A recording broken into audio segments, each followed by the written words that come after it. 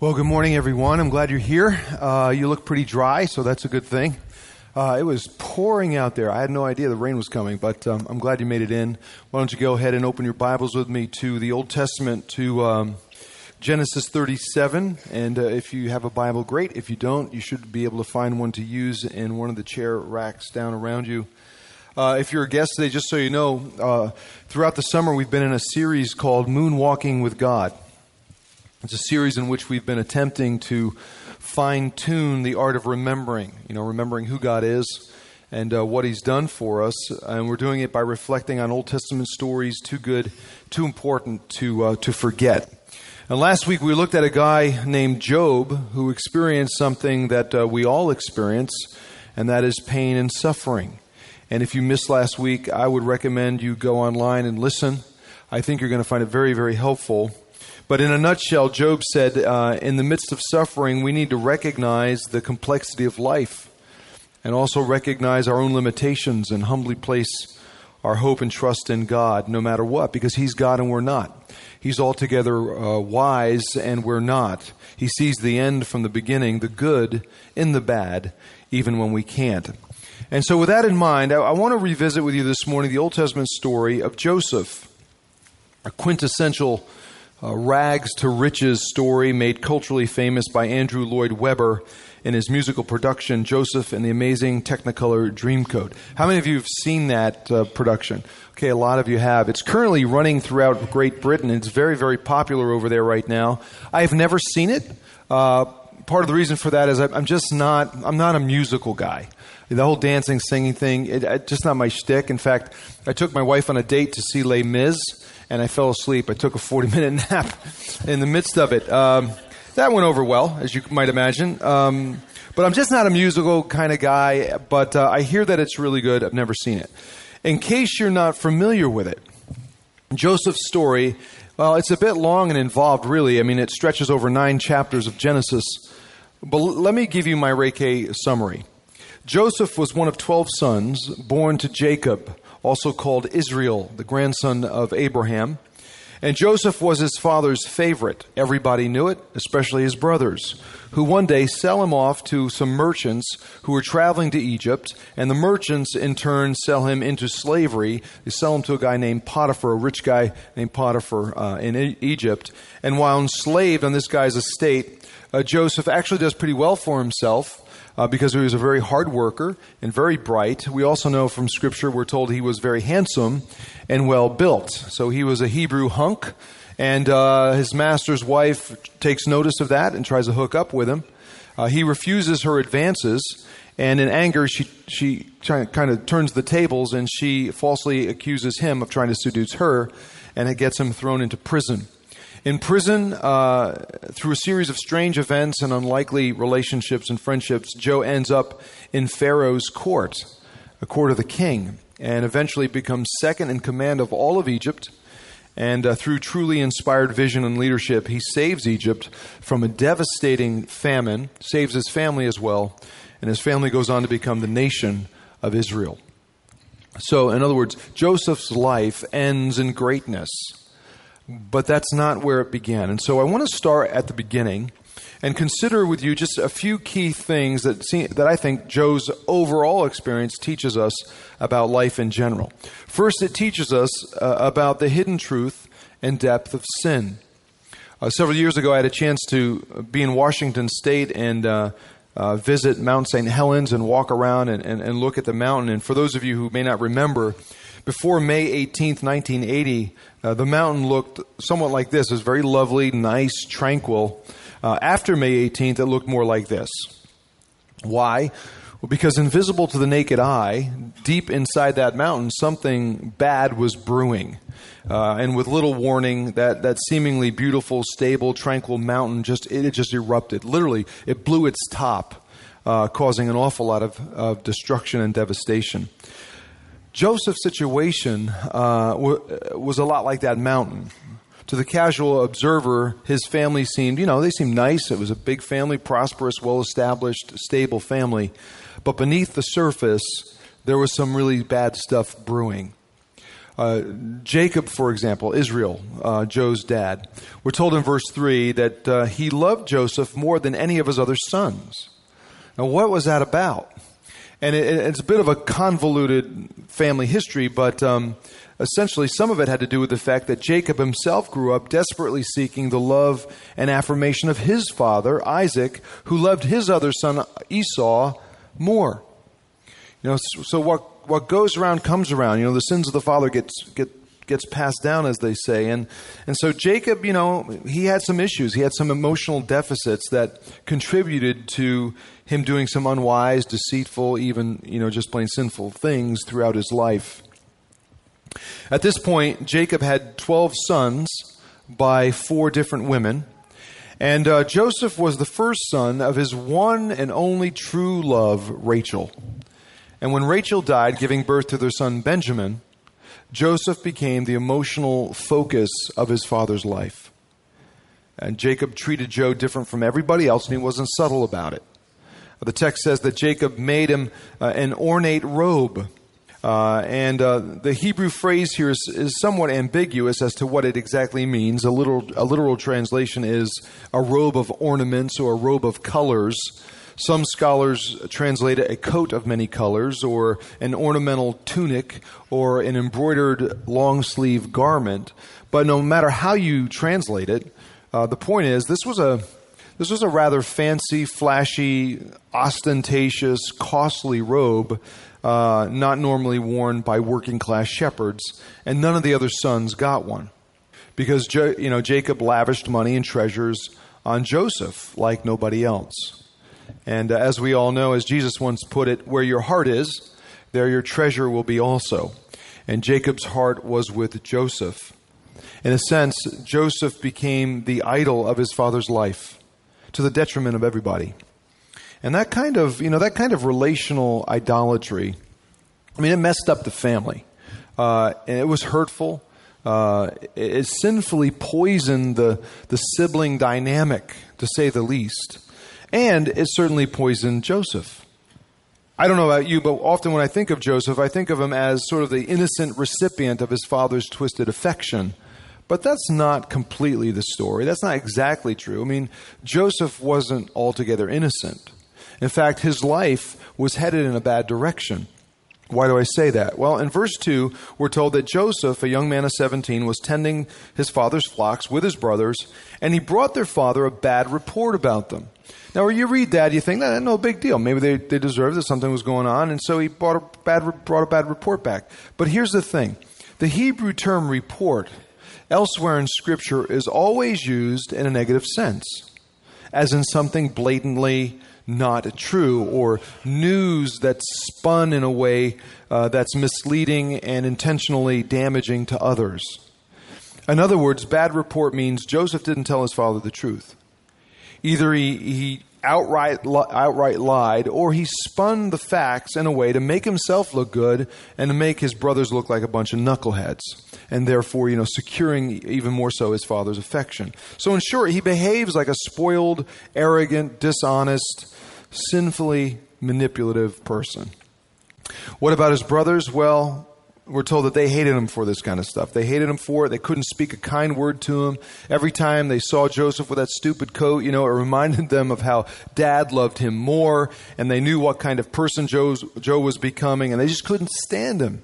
And this week I was listening to the Eagles, and they have some really in-depth psychological insights that, if you know the Eagles, Don Henley and the Eagles sing in one of their songs, "Anger is just love disappointed." And isn't that true? And these guys were angry. They were disappointed. Their father's love was given to Joseph only. And so these guys were wounded. They were jealous. They were bitter. They were deceptive. They were violent guys. Suffice it to say, this was not a perfect family unit. No matter how good, how prosperous, how impressive, how all together things may have looked on the outside, there was some messed up stuff going on the inside. There was some sinful dynamics that were going on, and it was all about to explode. It was about to blow up. And I think it's easy for us to read the story of these people and think, man, what a messed up crew this was. But, I'm slow to judge them on this, and frankly, I hesitate to do it. I want to cut them some slack because, to a certain degree, it's how all families are. Yeah, I mean, isn't that true? Who in here comes from a perfect family? Not me. Who here is living in a perfect family? Not me. Who here is raising a perfect family? Not me. See, whether we're talking about the ancient Near East or contemporary American culture, it makes no difference. Human beings are human beings. And we are all imperfect, sinful creatures, broken, wounded somehow. There are no perfect people, no perfect women, no perfect men, no perfect fathers, no perfect mothers, no perfect kids, and therefore there are no perfect families. Although granted, Jacob's family was on the extreme end of things in terms of imperfection and ill health. And to be honest about it, Joseph didn't help matters. He was a guy given to dreaming. And he had these dreams in which he saw himself ruling over his brothers. And so what does he do? He tells them about it. What? He goes to his brothers and goes, hey, listen to this dream I had. It's really cool. We were binding sheaves out gray out in the field together when suddenly my sheaf rose and stood upright while your sheaves gathered around mine and bowed down to it. And his brother's like, what are you saying? Do you intend to reign over us? And then the scripture says, and they hated him all the more for this. And as if that wasn't bad enough, Joe has a second dream. And what does he do? He goes back and he tells his brothers about it. He says, oh, listen to this one. This one's awesome. I had another dream. This time the sun and the moon and 11 stars were bowing down to me. Basically, he was saying, I'm going to rule over the whole family, including mom and dad. And the fact that he goes back a second time indicates to me that at the very least, Joe was self-absorbed and perhaps pathologically insensitive. And at worst, he was on his way to becoming an arrogant, cruel, and evil person. He even goes and tells his father about the dream, and Jacob, who just adored him, adored Joseph, he rebukes the kid. And in the Hebrew, the term for rebuke is a very strong term. And so I'm not convinced it was just the dream itself that warranted the rebuke, but also the manner by which Joe related. I mean, with such hubris that even his doting father tries to knock him down a peg or so. So beneath what on the outside seemed to be a big, prosperous, stable family, across the board, there was woundedness, and there was brokenness, and there was sin. I mean, there was arrogance and deceit and jealousy and bitterness and hate. But again, that's the way it is with all of us. No matter how good we look on the outside, individually or as a couple or as a family, no matter how good we may look on the outside, beneath the surface is the hidden truth and depth of sin. We're all broken. We're all wounded. As we see with Joseph, even in an already messed up situation, though, things for him are about to get worse. And in the remaining course of his life, Joe is going to learn about the hidden purposes of God. One day, his father sends him to check on his brothers grazing flocks at a place called Shechem. And so Joseph goes out to Shechem, but the guys aren't there. And he runs into a stranger who says, "Oh yeah, the shepherds, they were here. I heard them overheard them talking about going out to Dothan." Now Dothan was a very remote location, so Joseph says, "Okay, great," and he goes out to Dothan to find them, and he sees them. And as he approaches them, we're told that with total disdain, 10 of the brothers say, "Here comes that stupid dreamer. Here comes the kid. Let's kill him. We're out here in the middle of nowhere. Let's kill him and throw him in one of these cisterns." Basically, there are these deep wells. Let's throw him in this ditch, basically, and say a ferocious animal devoured him. Well, Reuben, who happened to be the oldest of the group, and apparently one with at least half a brain, he says, "Hey, wait, we can't do that." He says, "Look, we can beat the kid up. We can rough him up a little bit, and we can even throw him in a cistern for a while, but we can't murder the kid. We can't do that." And so they agree to a certain extent, I suppose. And so they rough him up, and we're told that they stripped him of the ornate robe that he was wearing. Again, it was kind of this in-your-face deal, and they just lost it. So they tore it off him, they roughed him up, they threw him into this cistern that had no water, and it was empty. And then what do? We're told in Scripture they sat down and ate lunch. Is that weird? Hey, yeah, we just beat up our brother and threw him in a ditch. Let's have a hoagie, It's just strange, but they were very callous, and for some reason, apparently at some point here, Reuben, the oldest, he wanders off to take care of some other business, and while he's gone, these merchants come by heading to Egypt, and the other brothers they get this idea. They say, let's pull Joe out of the cistern, out of the well, and let's sell him for 20 shekels of silver, and that's what they do, about 8 ounces of silver. So he's gone. Reuben comes back, the firstborn, and he says, "Where's the kid?" We sold him off, into slavery. He said, "What?" He freaks out because he's going to be held responsible. But eventually, he concedes because he didn't like the kid anyway. He eventually concedes and agrees to what they do is they soak Joe's robe in blood, and they go with the ferocious animal story. And they go back, and that's what they tell Dad. They lie. Now think of the outplay of these events which some people would call coincidental. Dad happens to send Joe to see his brothers at this place called Shechem. The brothers happen to leave Shechem and go to Dothan, a very remote place where whatever happens out there, no one's going to know about. Joe he goes to Shechem, he happens to bump into a stranger who happened to overhear the shepherds a couple days earlier saying that they were going to Dothan. So when Joe goes to Dothan and he gets there, Reuben happens to be around to save him from being killed, but happens not to be there to save him from being sold to merchants who happen to go by heading to Egypt. The whole series of events unfold a very specific and certain way. If Jacob doesn't send Joe, if the brothers don't go to Dothan, if Joe doesn't meet a stranger who heard that they were going to Dothan, if Joe wasn't sold or killed, if Joe was killed but not sold, unless everything happened exactly the way that it did, everybody dies. Everybody. Because this brutal famine was coming, and Joseph had to be brought to a place of influence and power. Otherwise, not only does Joe and his family die, tens of thousands of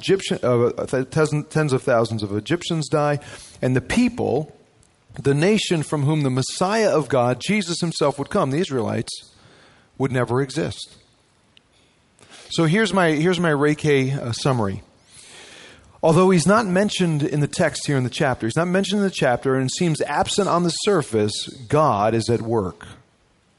Down to the smallest detail, God is behind the scenes managing all that happens. All the chaos, all the awful things, the terrible things, the weird things, the random things that just made no sense, God was arranging them with purpose to bring about good. The salvation of Jacob's family, the salvation of a pagan nation, a pagan people, and ultimately the salvation of the world. On a more personal level, it was through the events of his life that Joseph would be saved from being a total jerk. Because that's the direction he was going. And at some point along the way, through the betrayal, through the violence, through the enslavement, through the injustice, through the imprisonment, Joseph came to realize that most of his life was out of his control. And so in humility, he just surrendered himself to God. In all of his circumstances, the good, the bad, the in-between. Now, unfortunately, we don't have time to explore all of his other experiences as a servant and in prison and in Pharaoh's court.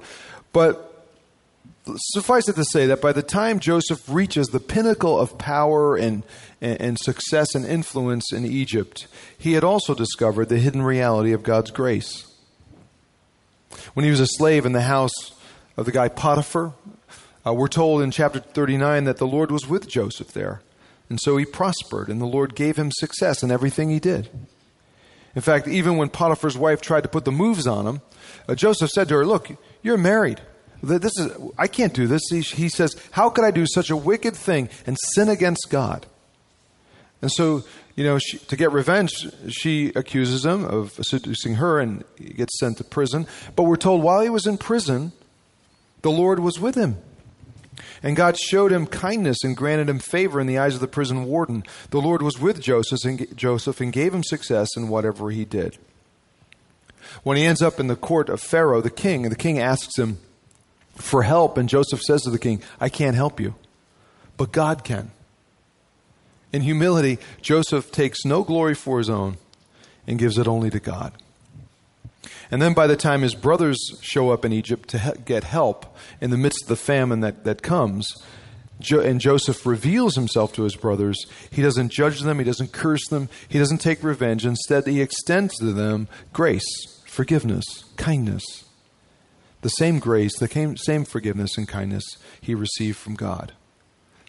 In fact, Joseph says to his brothers, he says, don't be distressed and don't be angry with yourselves for selling me here, because it was to save lives that God sent me ahead of you. For 2 years there's been famine in the land, and for the next 5 there will be no plowing and reaping. He says, but God sent me ahead of you to preserve for you a remnant on earth and to save your lives by a great deliverance. So then it wasn't you who sent me here, really, but God. And then as a result, we're told that his family settled in Egypt, and they acquired property, and they were fruitful, and they increased in great numbers. And whenever his brothers got a little insecure, felt a little insecure about their relationship with Joseph, and he's still in this powerful place of influence and everything, Joseph would say to them, he said, look, am I in the place of God? Am I God? He says, you intended to harm me, but God intended it for good, to accomplish what's now being done, saving of many lives. My Ray K translation, he says, it's all good. It's all good. So it's an amazing story, really, how despite a rough start, the sin, the hardships, that God's grace in Joseph's life, through the good and the bad, led him to extend grace to his family, the Israelites, ultimately through whom grace would be extended to the whole world in and through Jesus. Now, I'm not sure, but I think we may have set a world record in covering the whole life of Joseph in the shortest amount of time ever in the history of attempts. And so with the next few minutes we have, I want to mention just a couple of other applicational truths that I have personally gleaned from the story, and I can't go into much detail on any of them, but I think they're worth mentioning, and you guys can think about them and process them and discuss them with each other later today or later this week. But for one, the story of Joseph illustrates to me the difference between traditional religion and the gospel of grace. In fact, Scripture is always showing us this. I mean, think about it. What is traditional religion? What does religion say? Religion says, okay, here are the rules, here are the regulations for good living.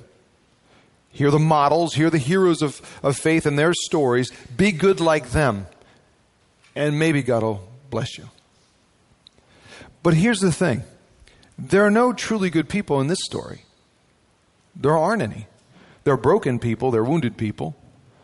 They're troubled people, arrogant people, jealous people, bitter people, violent people, sinful people, but no truly good ones. So what's up with that? I mean, what's that about? How is this story supposed to help me live a good life?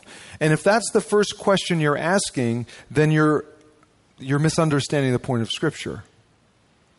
The biblical record of men and women and people like Joseph is not primarily about showing you how to live a good life. That's an ancillary issue. The primary purpose of Scripture is to show you the grace of God, to reveal to you how it unexpectedly breaks into our lives and rescues us from the sin and brokenness we could never overcome ourselves.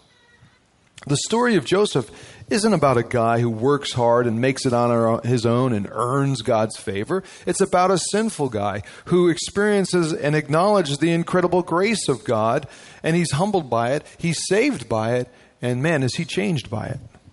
That's not religion. That's the gospel. That's the gospel. The story of Joseph teaches me that in the course of life, it's okay to know and not know what God's doing all at the same time.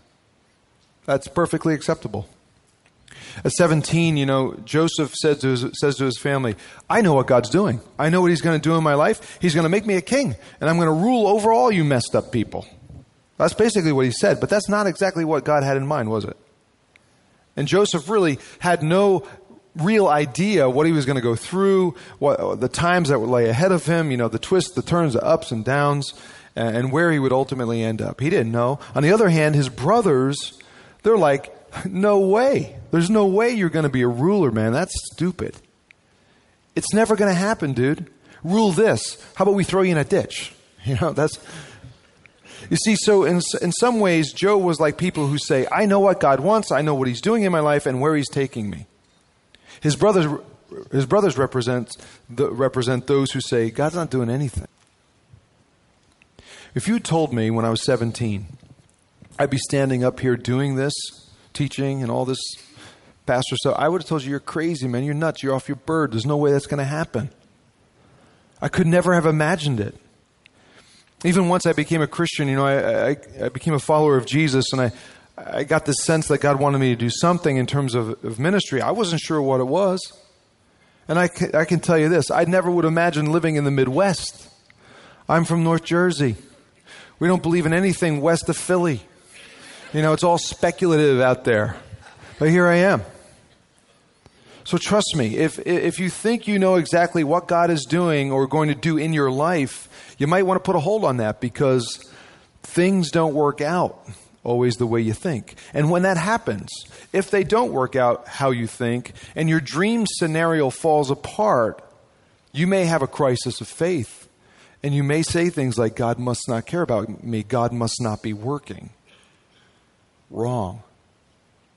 That's wrong. Know that God is working. Just realize you can't know exactly what he's doing all the time and how he's doing it and why he's doing it the way he is. You can know and not know all at the same time. So don't assume, don't be cynical. Trust God. How about this reality? The story tells us that God has great patience. He doesn't move quickly here, does he? He didn't work in and through Joseph's life overnight. From the time his brothers beat him up, strip him down, sell him off, it takes just over 30 years before Joseph finds himself in a position to reconcile with and rescue his people and gain some perspective on what God had done and why all the things happened the way they did and all of it. And there were a lot of good things and bad experiences that God brought Joseph through. All of them to prepare him for that moment, that mission, that purpose. In our lives, we're often pretty impatient. At least I am.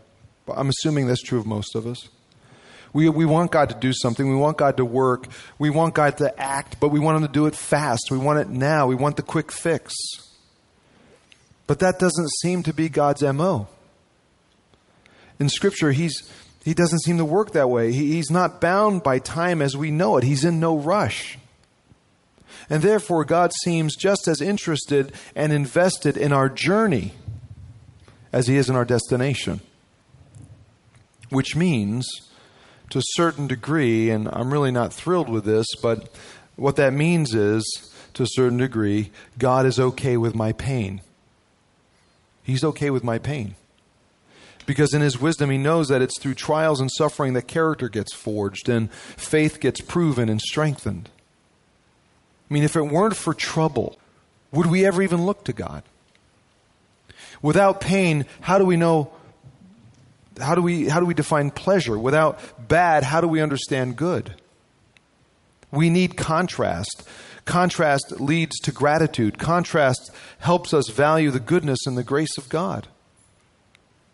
Joseph would never have become the humble, kind, generous, forgiving person he was at the end of his life if it hadn't been for all of his experiences. All of them, especially the hard ones.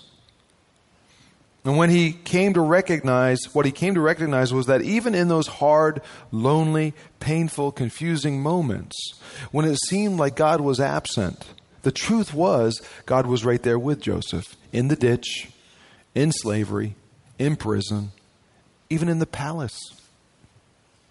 And through it all, Joseph came to realize that God was okay with his pain. Because ultimately it all played out for the fulfillment of God's good purpose, which include Joseph's good and his family's good and our good. And so as much as I hesitate to think about it, the fact is, if God is okay with Joseph's pain, I'm sure he's equally as okay with mine. Because it's leading to something good. Joe's story tells me that God can rescue and redeem any family or family member. That's good news. You know, my wife Margie and I, we have 2 reasonably grown-up children. And I say reasonably because one is out of school, out of college, and one is still in. And they're not here at this service. One of them was here in the second service. So I was more careful, but they're not here now, so I can say this.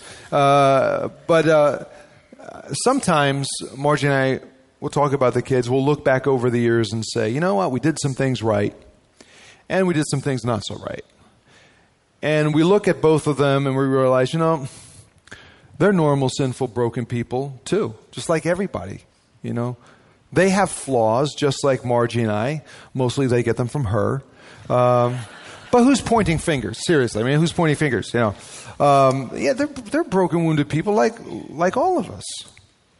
You know, my wife Margie and I, neither of us came from Christian homes or Christian traditions of any kind, really, and we went through some rough patches before we even knew each other, and me even more so than her, and we are both living, breathing proof that there's no one beyond God's redemption. I mean, think of Joseph's family. How troubled was that situation?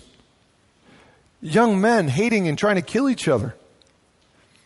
Yet eventually they all experienced God's rescue. So let's just admit it. Yeah, we're all broken, sinful people. All of us. The good news is no one person, no one family is beyond the reach of God's grace. Which brings me to the final thing Joe's story tells me, and that is those who experience God's grace can't help but extend that same grace to others. Joseph had some good excuses for hating his brothers who hated him and mistreated him in brutal, unloving ways. But Joe experienced love and kindness and goodness and forgiveness. He knew the grace of God in his life. And when you know that grace, not just intellectually but experientially, then that same love, that same kindness and goodness and forgiveness, that same grace will pour out of your life onto others, in your family, among your circle of friends, and even to strangers. Well, sometimes I hear people say things like, hey man, if God was in control of things, if that's true, he must be incompetent. Because look at my life. It's twirling down the toilet. I mean, things are hard. Look what's happening to me, the pain, the disappointment. If God's at work, he must not know what he's doing. And I get that sentiment. I mean, I understand that. But the story of Joseph shows us the opposite. That God is always at work and knows exactly what he's doing, even when we don't, even when we can't. That he's with us in the good times, but he's with us, more importantly, even in the difficult times.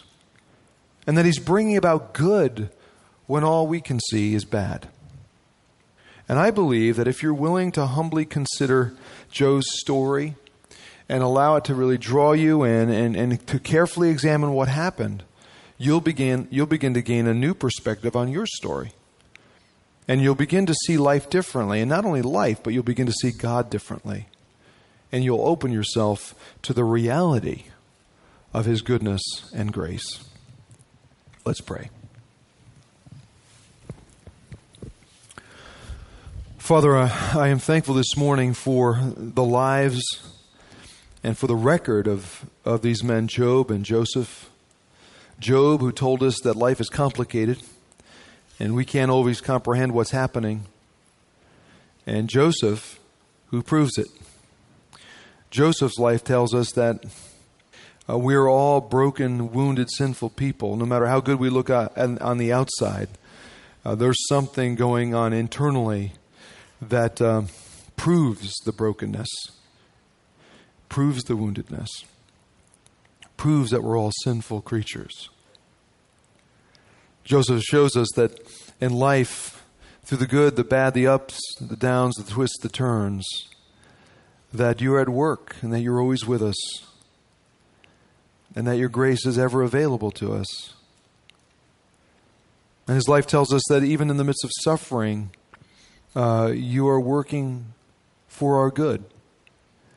It was through the suffering of Joseph that you rescued him, that you rescued his family, and that through his family, the Israelites, comes the Savior, Jesus, who offers grace and rescue to all of us, even to the world. And so, Lord, even in the midst of pain and suffering, you are bringing about good. And as hard as that is to reconcile sometimes in our limited abilities as human beings, I pray that we would by faith trust you and commit ourselves to you and experience your grace and your love and acknowledge it in our lives, no matter what. In Jesus' name we pray. Amen.